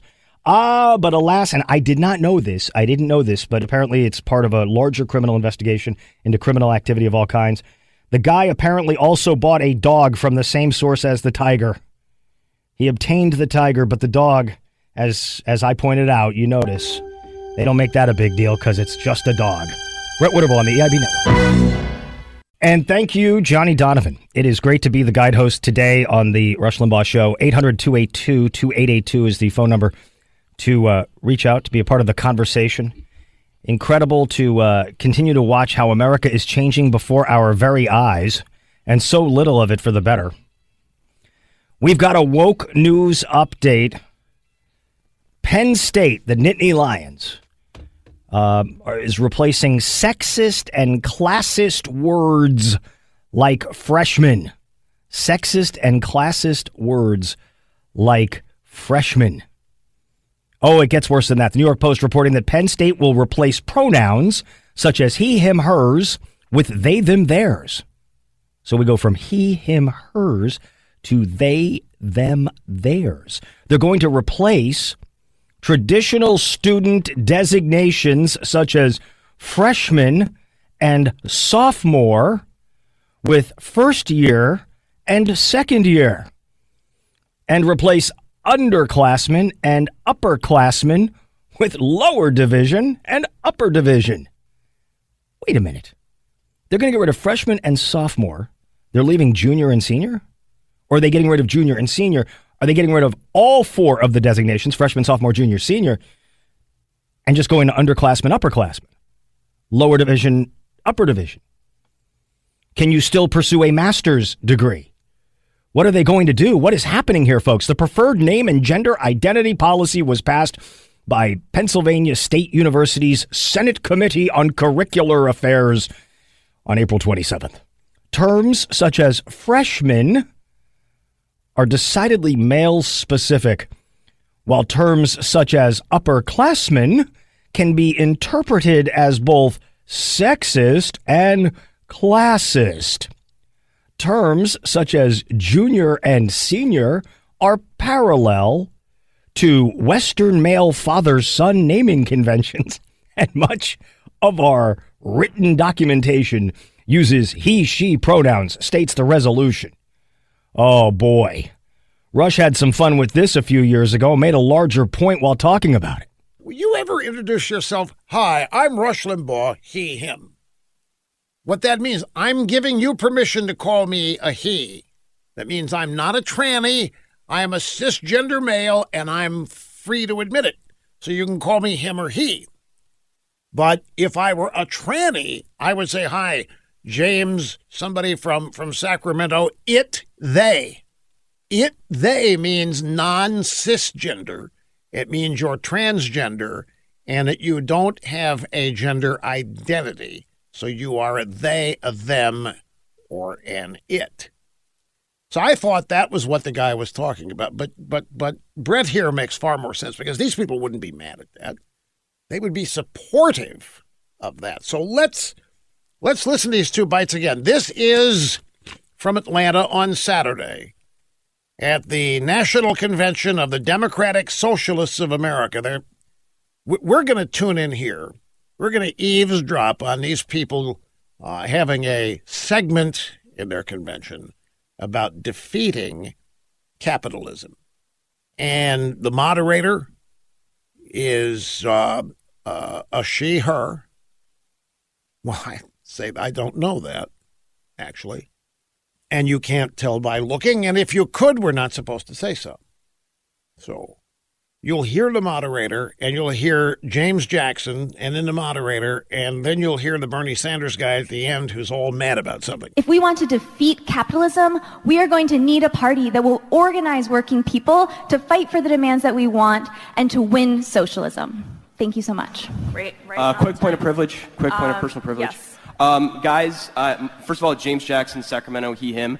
I just want to say, can we please keep the chatter to a minimum? I'm one of the people who's very, very prone to sensory overload. There's a lot of whispering and chatter going on. It's making it very difficult for me to focus. Please, can we just, I know we're all fresh and ready to go, but can we please just keep the chatter to a minimum? It's affecting my ability to focus. Thank you. Thank you, comrade. Okay, is there a speaker against name, chapter, pronoun? Point of personal privilege. Yes. Please do not use gendered language to address everyone. Okay. He snorted there at the end, and he's talking about, the James Jackson, the he, him in Sacramento said, hey guys, first of all, and this guy is upset about that. Please don't use gendered language to address everyone. And so okay. I asked the question, where do you find people like this? They're all over this country. Where are they? And I was informed that they work in government, that they're all over the bureaucracy. They are all over the public screwal system. They are all over Starbucks, coffee shops, places like that. They're everywhere. These people are everywhere. By the way, and these people are also out on the protest march. These are the same kind of people outside the Turtle's house raising hell, while at the same time complaining of the noise. He can't focus.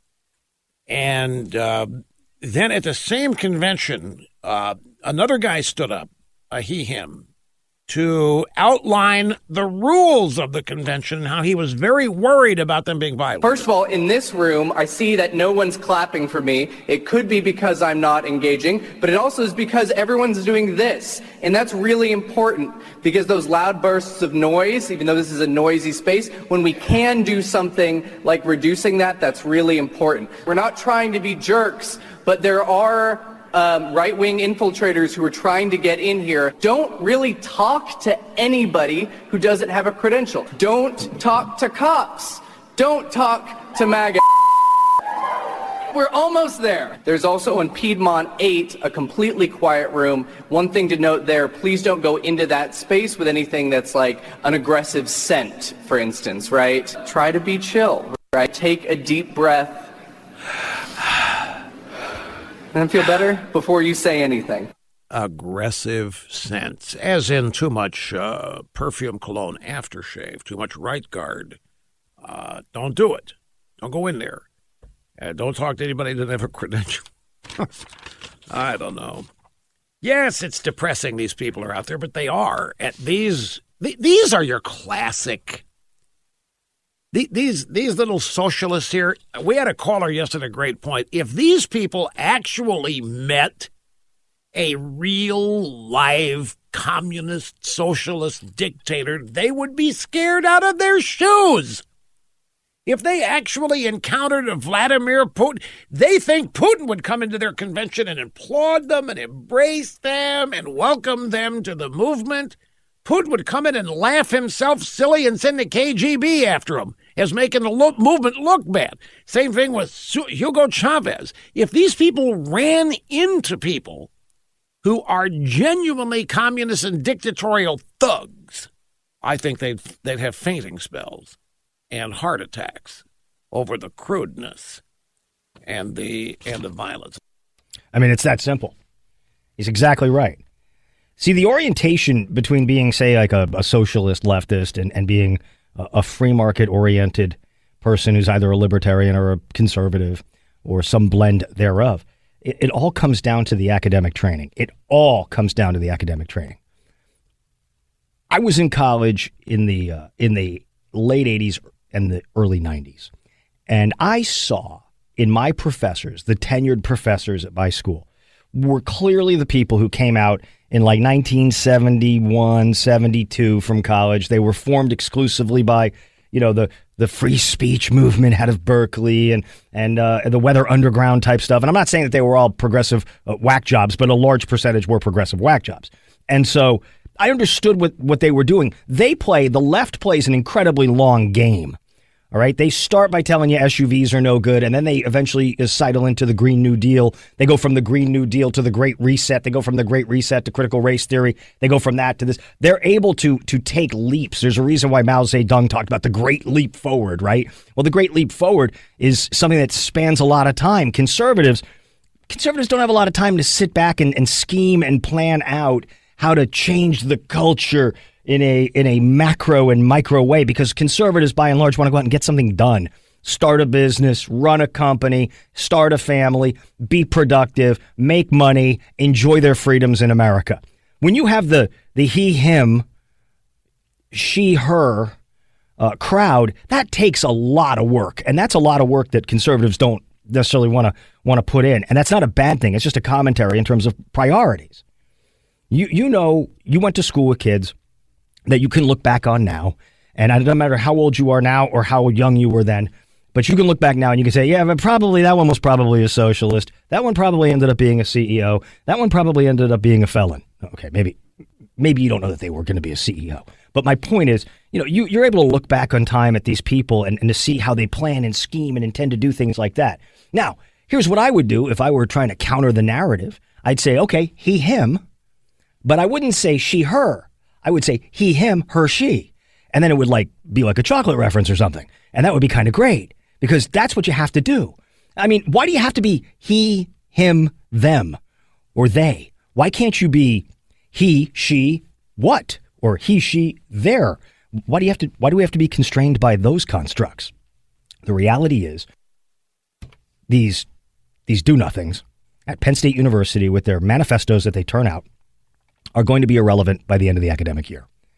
And then they'll go into corporate America and start really defacing effective institutions. I'm Brett Witterbull, your guide host today on the EIB Network. And welcome back. I'm Brett Witterbull, your guide host today on the EIB Network. The pipeline shutdown and that saga continues for so many millions of Americans. And I have endless sympathy for the folks who have been adversely affected by this. I am among those who have been adversely affected by the pipeline ransomware shutdown that we found out about last week. We also found out that the company paid ransom money to the organization that the dark side, the hacker group that's out there. But millions of people, I'm here in the Carolinas, and I'm telling you, it is difficult. It is difficult at best. As of Sunday in Charlotte, 50% of gas stations still don't have gas in their tanks to sell. As of 1 p.m.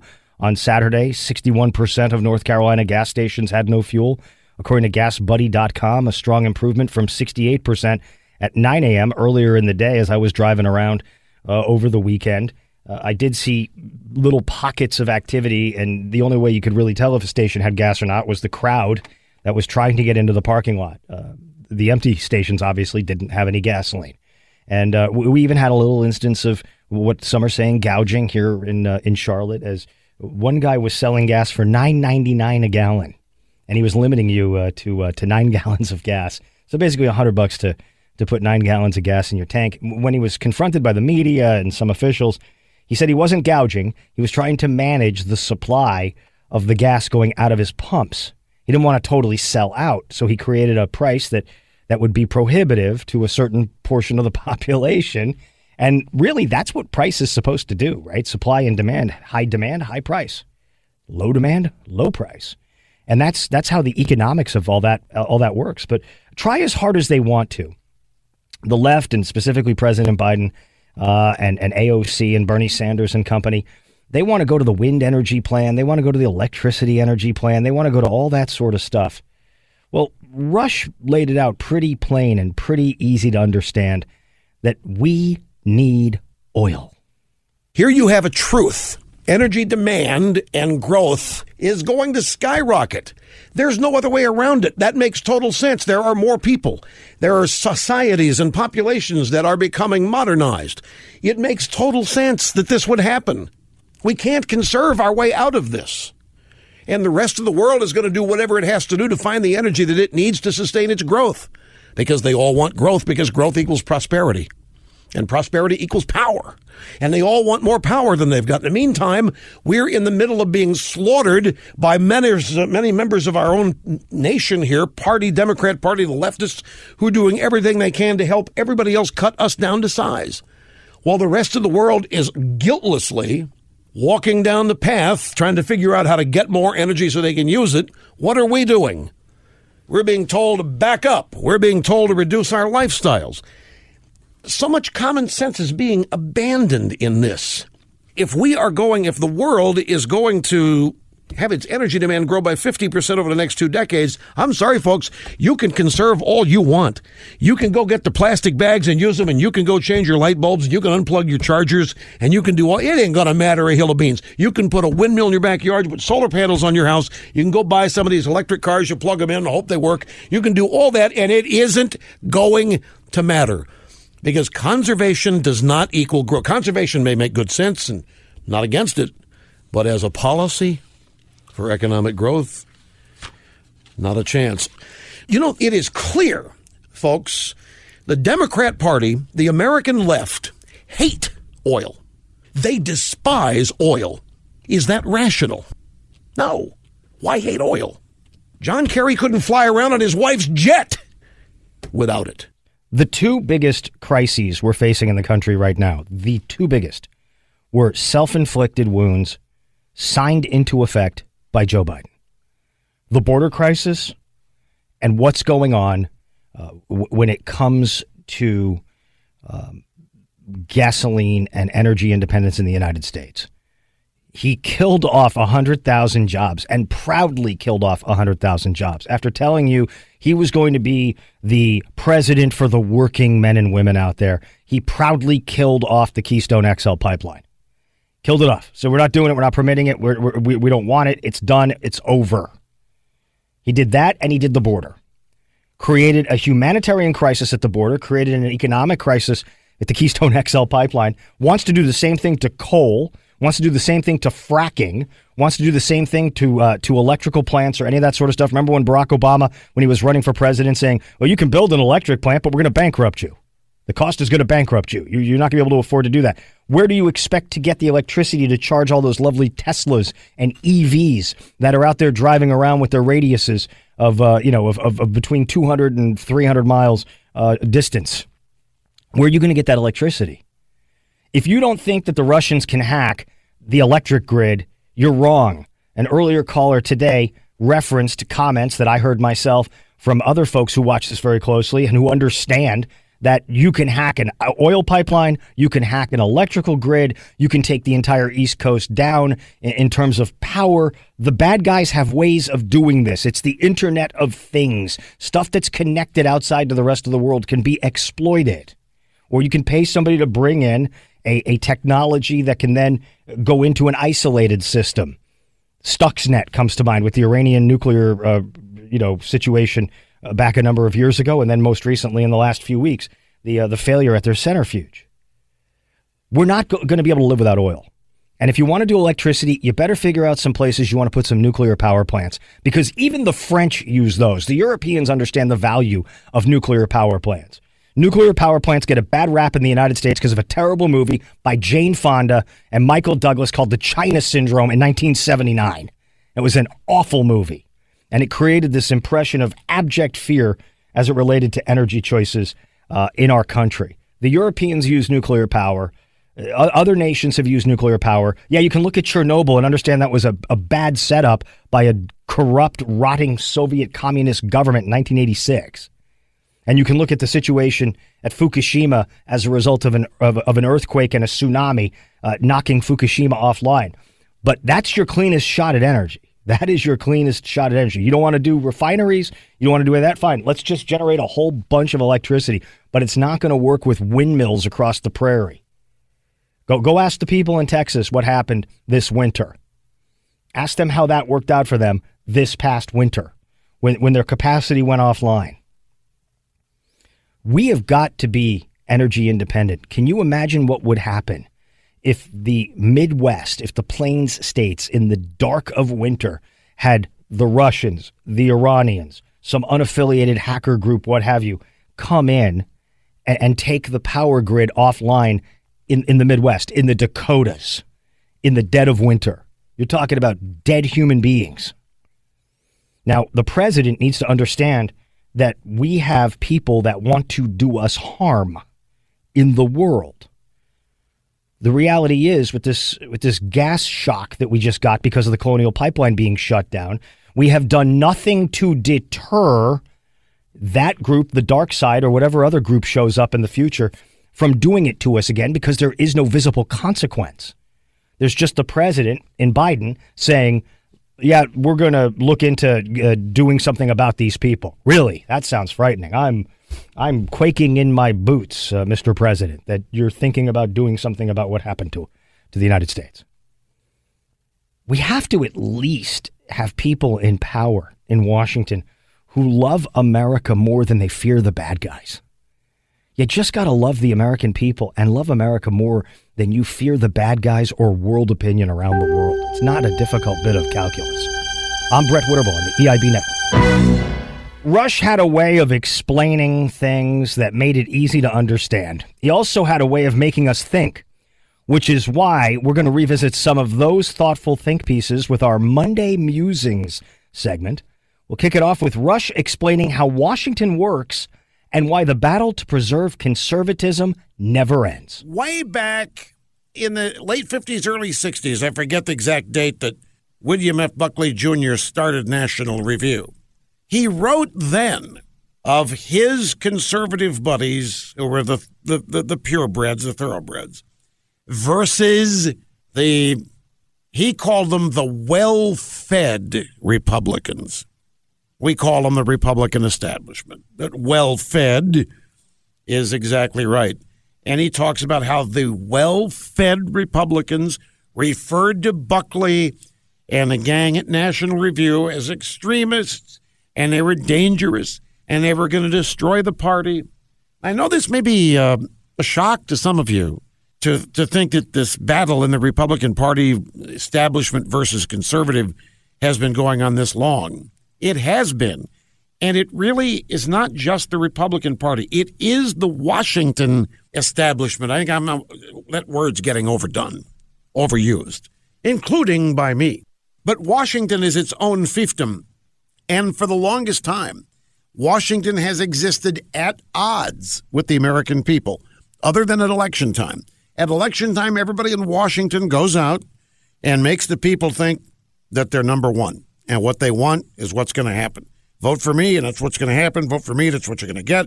Vote for me, and that's what I'm going to campaign on. I'm going to campaign on. I'm going to implement this. I'm going to govern this way, and it never happens. They get to Washington, the culture takes over, establishment takes over, and for the longest time, it's been the Washington establishment versus people. It's a natural outgrowth of power. Inside the Beltway is the seat of power. It's where all the money is, and there's all kinds of hands trying to grab the money, and it's a lot of money. It's trillions produced by you, trillions of dollars produced by you every year that these people are trying to get their hands on. Many of them don't work. They run think tanks. They run nonprofits, whatever. They get grants. Everybody's trying to get their hands on the money. And people outside the Beltway resent that. We send the money to Washington for efficient use in running the government. Don't waste it. Don't make people dependent. Don't create a bunch of serfs, and the exact opposite has happened. So they inside the Beltway miss a lot that they don't have any idea they miss.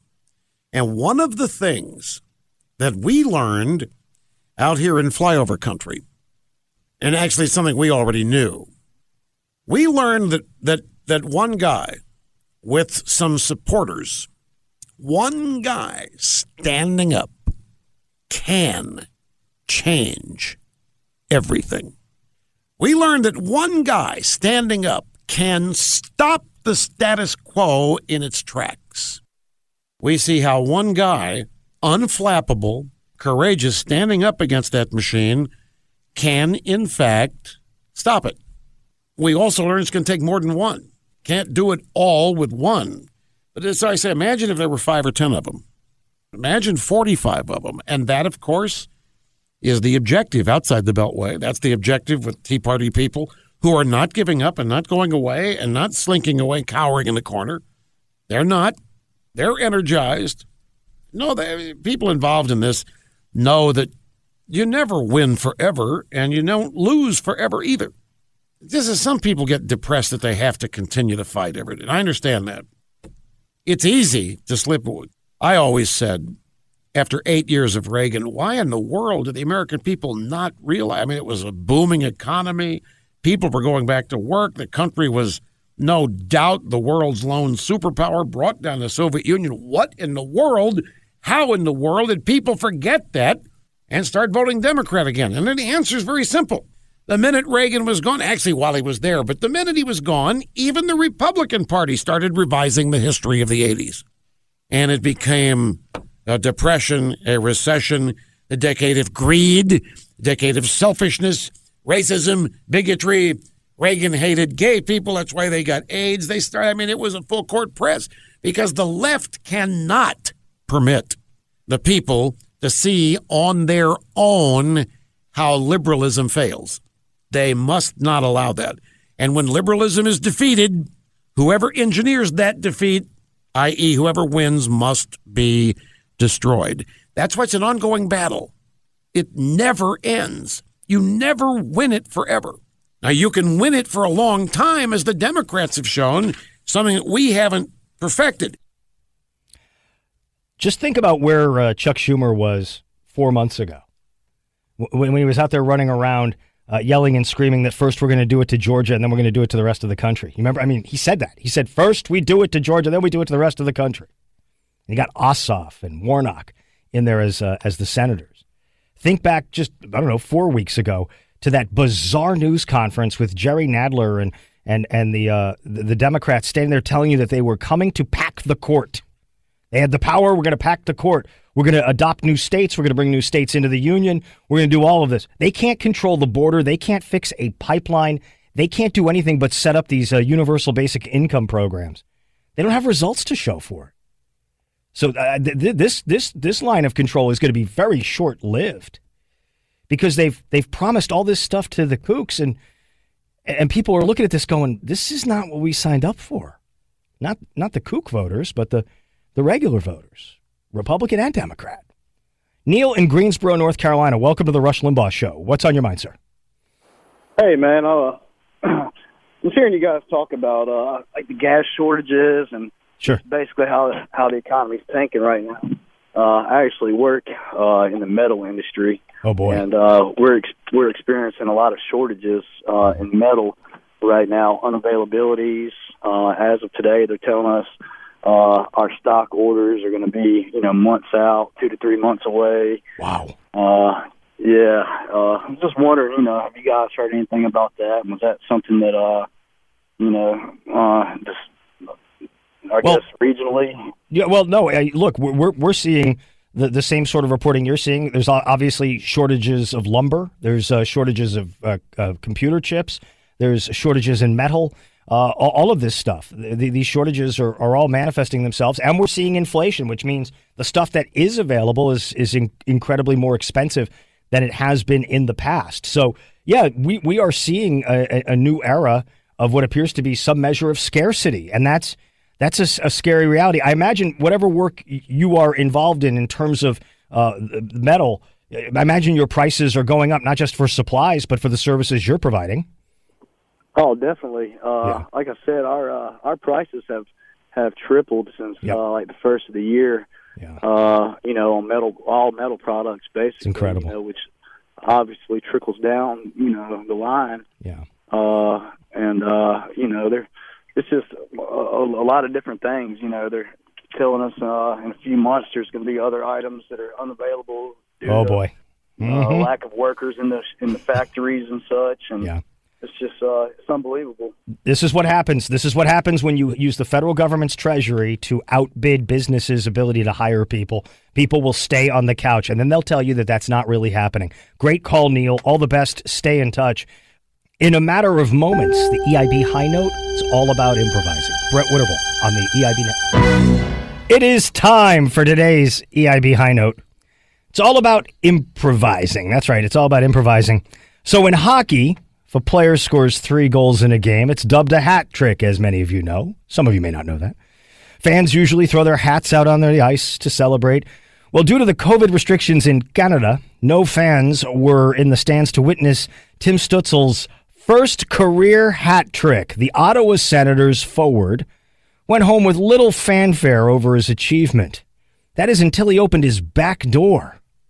The local kids had banded together and made sure to celebrate him anyway by throwing hats into his backyard. Here is Stützle's reaction when asked about it at a press conference. That was definitely unreal and a great thing of them to do that. And I was very, very happy for that. So, and I can't thank them enough for doing that. We can't be thankful enough for that, what they did to us. And that shows the support. They stay behind us in every situation and are always behind, the players and the team and the whole staff. And that was definitely an unreal feeling. Love the creative kids getting together to make this guy feel good. That's a phenomenal thing. And you can go over to rushlimbaugh.com and see the video of this. It's actually some really great creativity from these kids making this player feel pretty special. And again, head on over to rushlimbaugh.com to see the video for yourself. Let's go back on the phones and check in very quickly with Joe in Bellevue, Nebraska. Joe, welcome to the program. What's on your mind? Hey, thanks, Brent.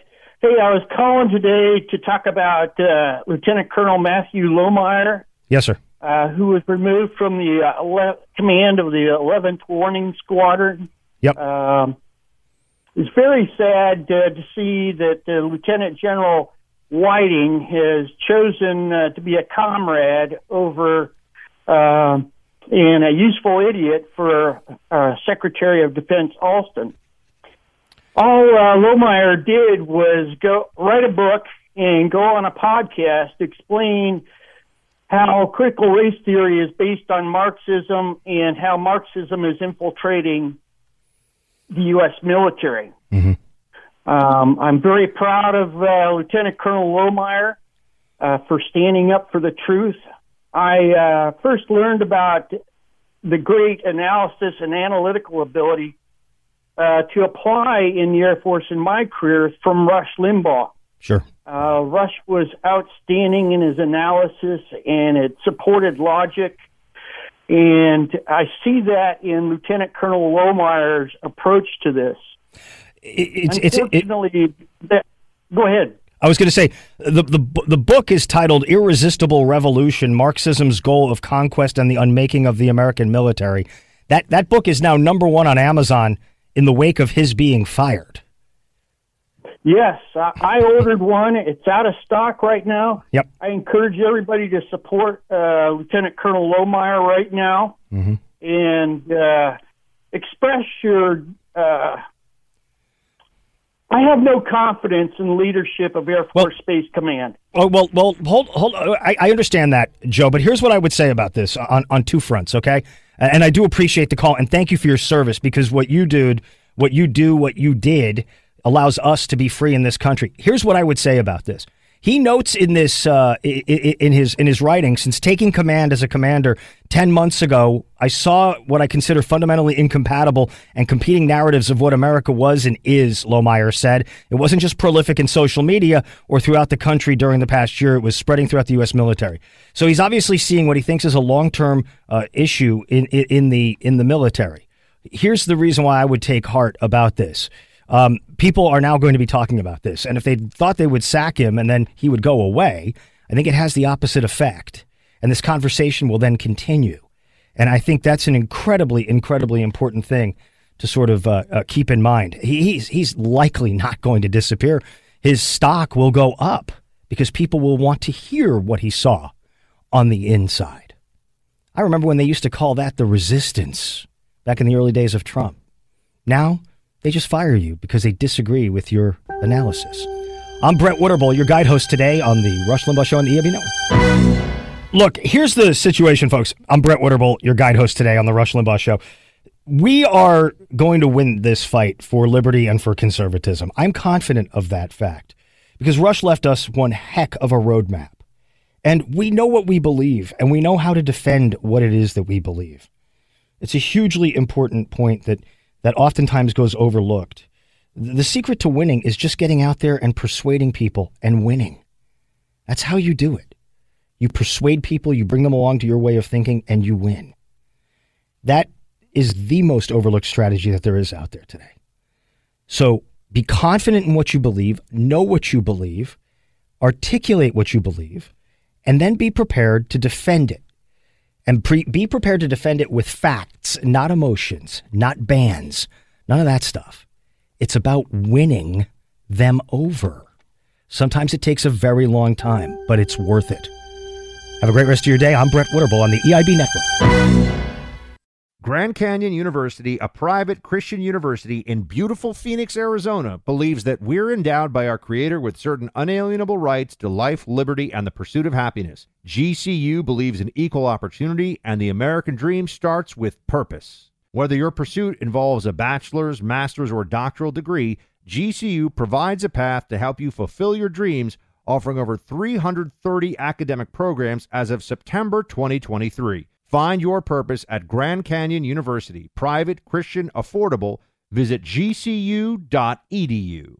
Who's there for heroes or the families left behind when a service member or first responder dies or is severely injured in the line of duty? Who helps our country's homeless veterans, and who helps our nation to never forget 9/11? Let me tell you who. The Tunnel to Towers Foundation. The Foundation's Gold Star, Fallen First Responder, Smart Home, and Homeless Veteran programs comprise their In the Line of Duty programs. They're all dedicated to honoring our nation's heroes and their families.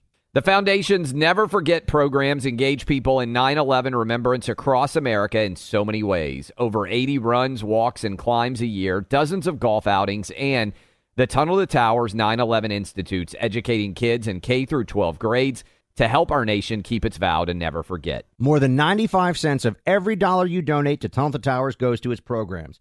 Never forget the sacrifices of our country's greatest heroes. Donate $11 a month to Tunnel to Towers at T2T.org. That's T2T.org. If you've got a military, first responder, emergency medical, or government service background, GovX.com is for you. You stepped up to serve our country and communities, and GovX delivers unbeatable deals that you've earned. GovX.com is the only site built exclusively to honor your service. Members save on epic brands and the gear they need for their on- and off-duty lives. You'll get incredible savings on tickets to live sports events, theme parks, and other entertainment. You can even save on travel, hotels, rental cars, cruises, and more. See if you qualify. Visit GovX.com. It's easy and totally free.